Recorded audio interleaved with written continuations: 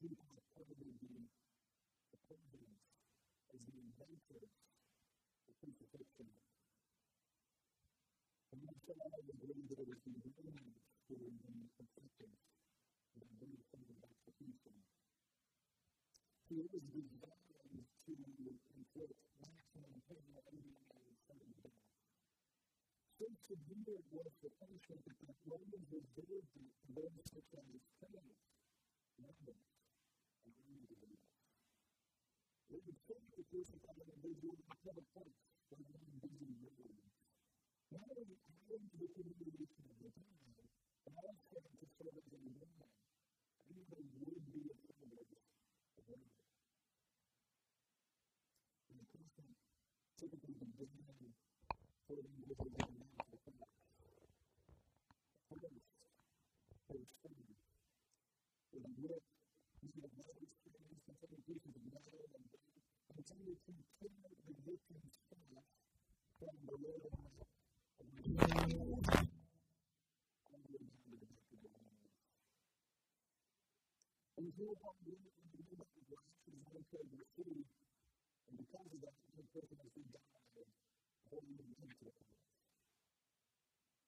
Those who survived to often force the kill the people also were part of it to execute themselves. And so that was it. And then there was certain and both of this. The fear of them began on how to make those going forward. After that, he was a man of time. The whole other number of things resulted in that. Most commonly was a fiction. You see, the crucified individual was often in a difficult position and was being placed on the cross. And so they would have to push up to be told at the wrist to be able to turn up and take him in.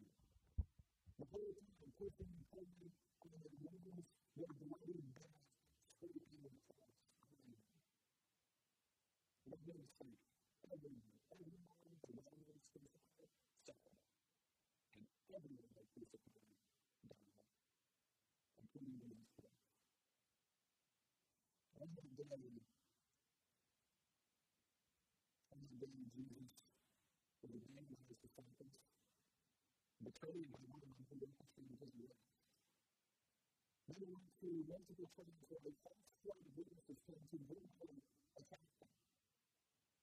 During the process, people physically attacked him, spit in his face, they punched him, they slapped him.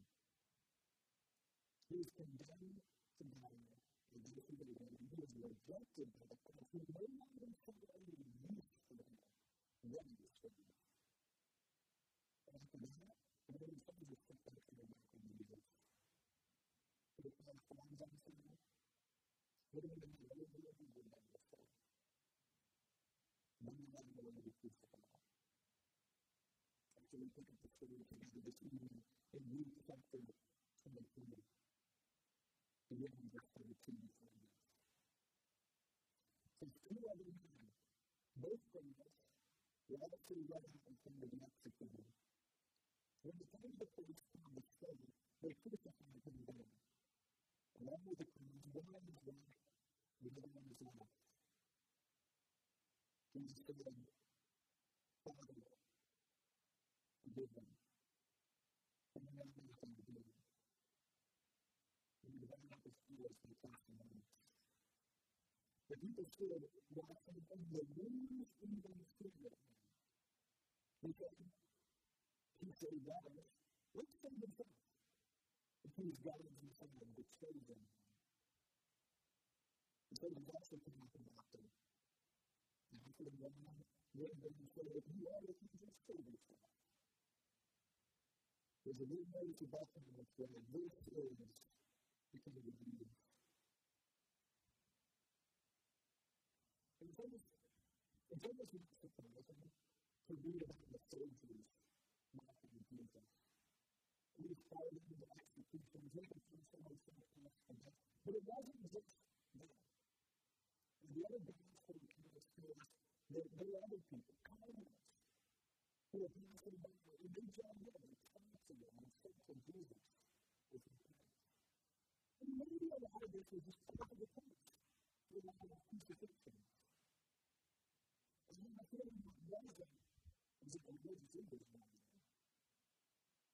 done in all the best things going on. These so-called God-fearing men nothing is something. You see, they were the biggest enemies of Jesus. And they didn't care what he said about this. They didn't care if he was looking at the Bible and doing the first time that they were going to think about. They couldn't stand it. They were happy to see a man that they had found the time and be taken to the time of God. So the same thing there, bleeding, suffering, and extreme pain, they were tired of the hatred by nothing more. And it's all of this wasn't enough.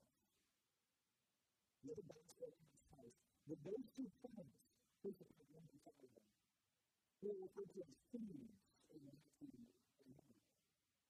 Those two friends also joined in welcoming Jesus. In other words, these two guilty men were willing to fight through the pain of pushing up and holding on as God with justice shine incense at the Son of God. You see, other than the few followers of Jesus drove up to show their faces and everything, everyone else was not following Jesus. And the truth is, a thousand of their lives really have each been guilty of mocking Jesus for some time. And I know that there's probably a lot of us who would say, that's not true. I haven't done that. Well, we don't think of his name then. God would be the man. Because he was angry. And because we can't know that was not coming. And what about all those times when we knew what we were doing was wrong? When we lied, when we cheated, when we stole, when we molested, when we hated others. So in all those things, we turn our noses up against the moral laws of God and say, I'm going to do my way. If you just want to run your life, and probably remember one way that all of us have been guilty of it. But for some of us, our time turning our lives into continuing.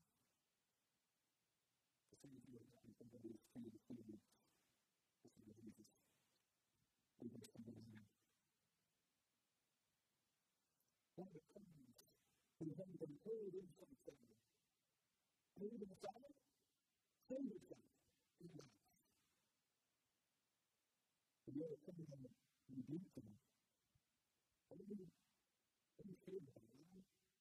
He said, if you are under the same charge, we are coming to justice, so we are getting what our deeds deserve. But this man said nothing more. And he said, Jesus, remember me when you come into your kingdom. And you can have somewhere along something changed among those two things. And maybe it was about how you got there. Maybe it was about what you did there. What crime or what sort of crime. And he knew he deserved this. He knew he was about to die. And he knew that he was going to stand before the Creator God. He knew that. Not only that he rebelled against God and wanted to bring to his kingdom, but he even showed his dying breath blasphemy against the Son of God. And then he came to the realization that this is it. And this is his last chance to admit that he's a broken sinner. And to cry out to the Savior and rescue him. Not the most thing to be cross, but the rescue his Savior from hell. And they don't expect Jesus to look at us and say, no. But you too sinful. You too hopeless. You have too much. You are too far from God. And that's it. But you do the same thing. Verse 42. Jesus said to them, truly I tell you, today you will be in paradise.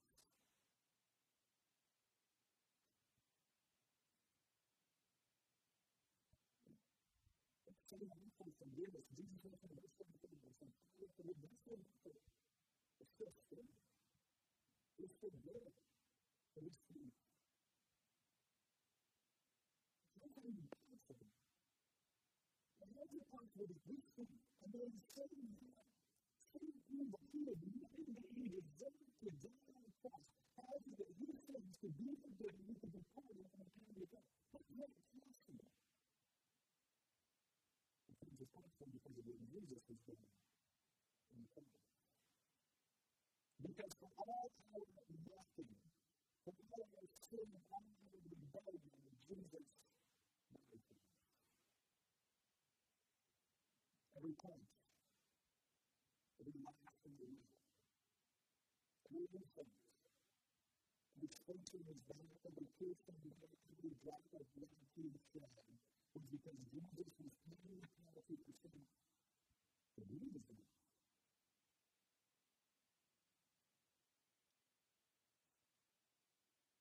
To make the man, really just as guilty as those two thieves. We all are just as deserving of the eternal punishment. We do not have a way in our being, yet for every moment that we are living things like that, we can still cry out to the Savior who said, Father, forgive me. Forgive me. We can still recognize and acknowledge that there is Jesus in faith and receive forgiveness and the salvation of our Savior. And yet, the Son of us who is done. We have that moment in our lives where we realize what to that point all that we've done was rebel against God and sin against Him. That we will come to wrath because of those things. And we come to Jesus in faith. And we cry out to Him for forgiveness and for salvation. Some of us have been there. Some of us haven't. And for the same of that day, one thing on their die with forgiveness, and another on their die continuing to reject Jesus with a similar fear to receive His forgiveness. And some of us into the Bible. To verse 17. So you know about London. And darkness came over the whole land until 3 afternoon. And the sun stopped shining. And the curtain of the temple was torn in two. Jesus called out with a loud voice, Father, into your hands I commit my spirit. When he said this, he breathed his last. The conclusion, seeing what happened, praised God and said, surely this was a righteous man. And all the people who had gathered the witnesses said what it took place. They beat their breasts to one another. But all those who knew him, including the men who had followed him from Galilee, stood at a distance, watching his face.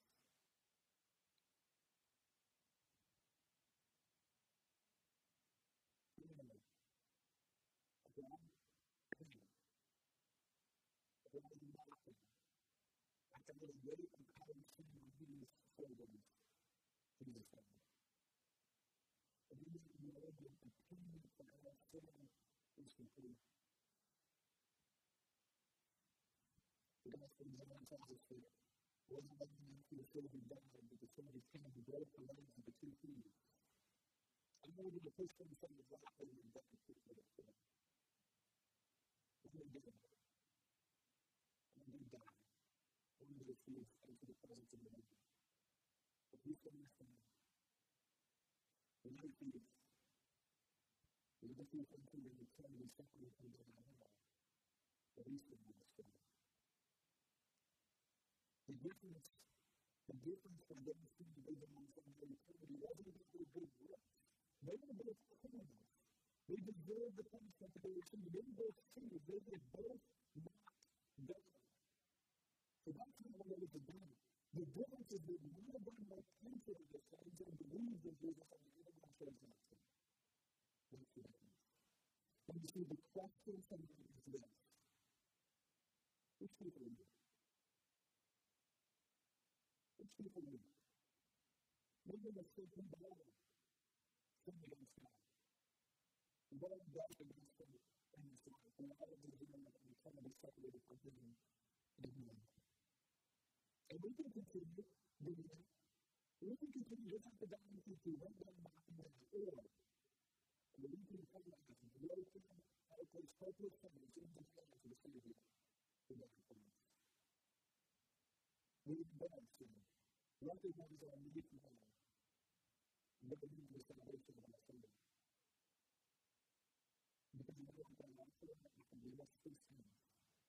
Jesus won't look at you and say, no, you're too bad. You're too hopeless. You're too sinful. You have not been too much. He won't look at you and say that. No, the moment you go to Him in faith, He will forgive all your sins and rescue your sins. The Bible says in Romans 10:15 that whoever will call on the name of the Lord will be saved. Whoever will call on the name of the Lord. And if you have never done that time, please know that today can be the day of your salvation. You're not going to get tomorrow. You're not going to get another hour to be with this place. But we do know, and we will know. And at some point, we will stand up in the field of God. Never stand up in the field, but we stand up in the field for good. It is the Lord Jesus Christ. And we stand up in the field for them because of our sinfulness. Which people do it? If you're genuine to the life of your own life, and Jesus Christ is not your Savior, you have never done that for forgiveness. Please understand, you can do that right now.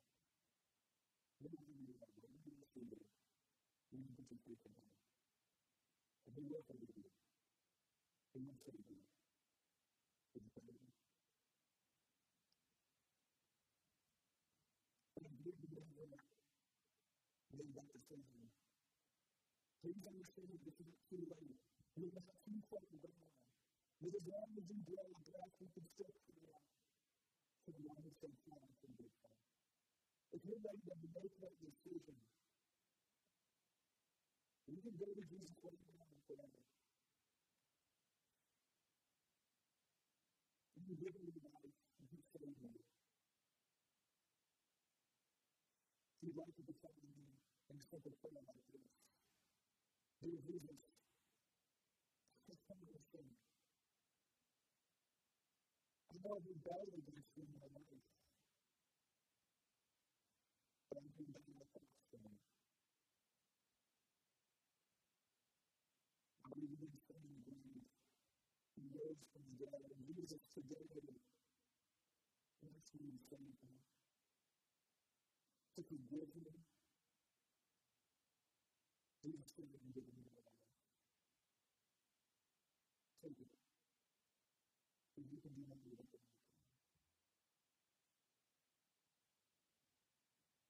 And dear Father, I pray that if anyone made that decision today, that your Spirit would wrap them up in His loving arms.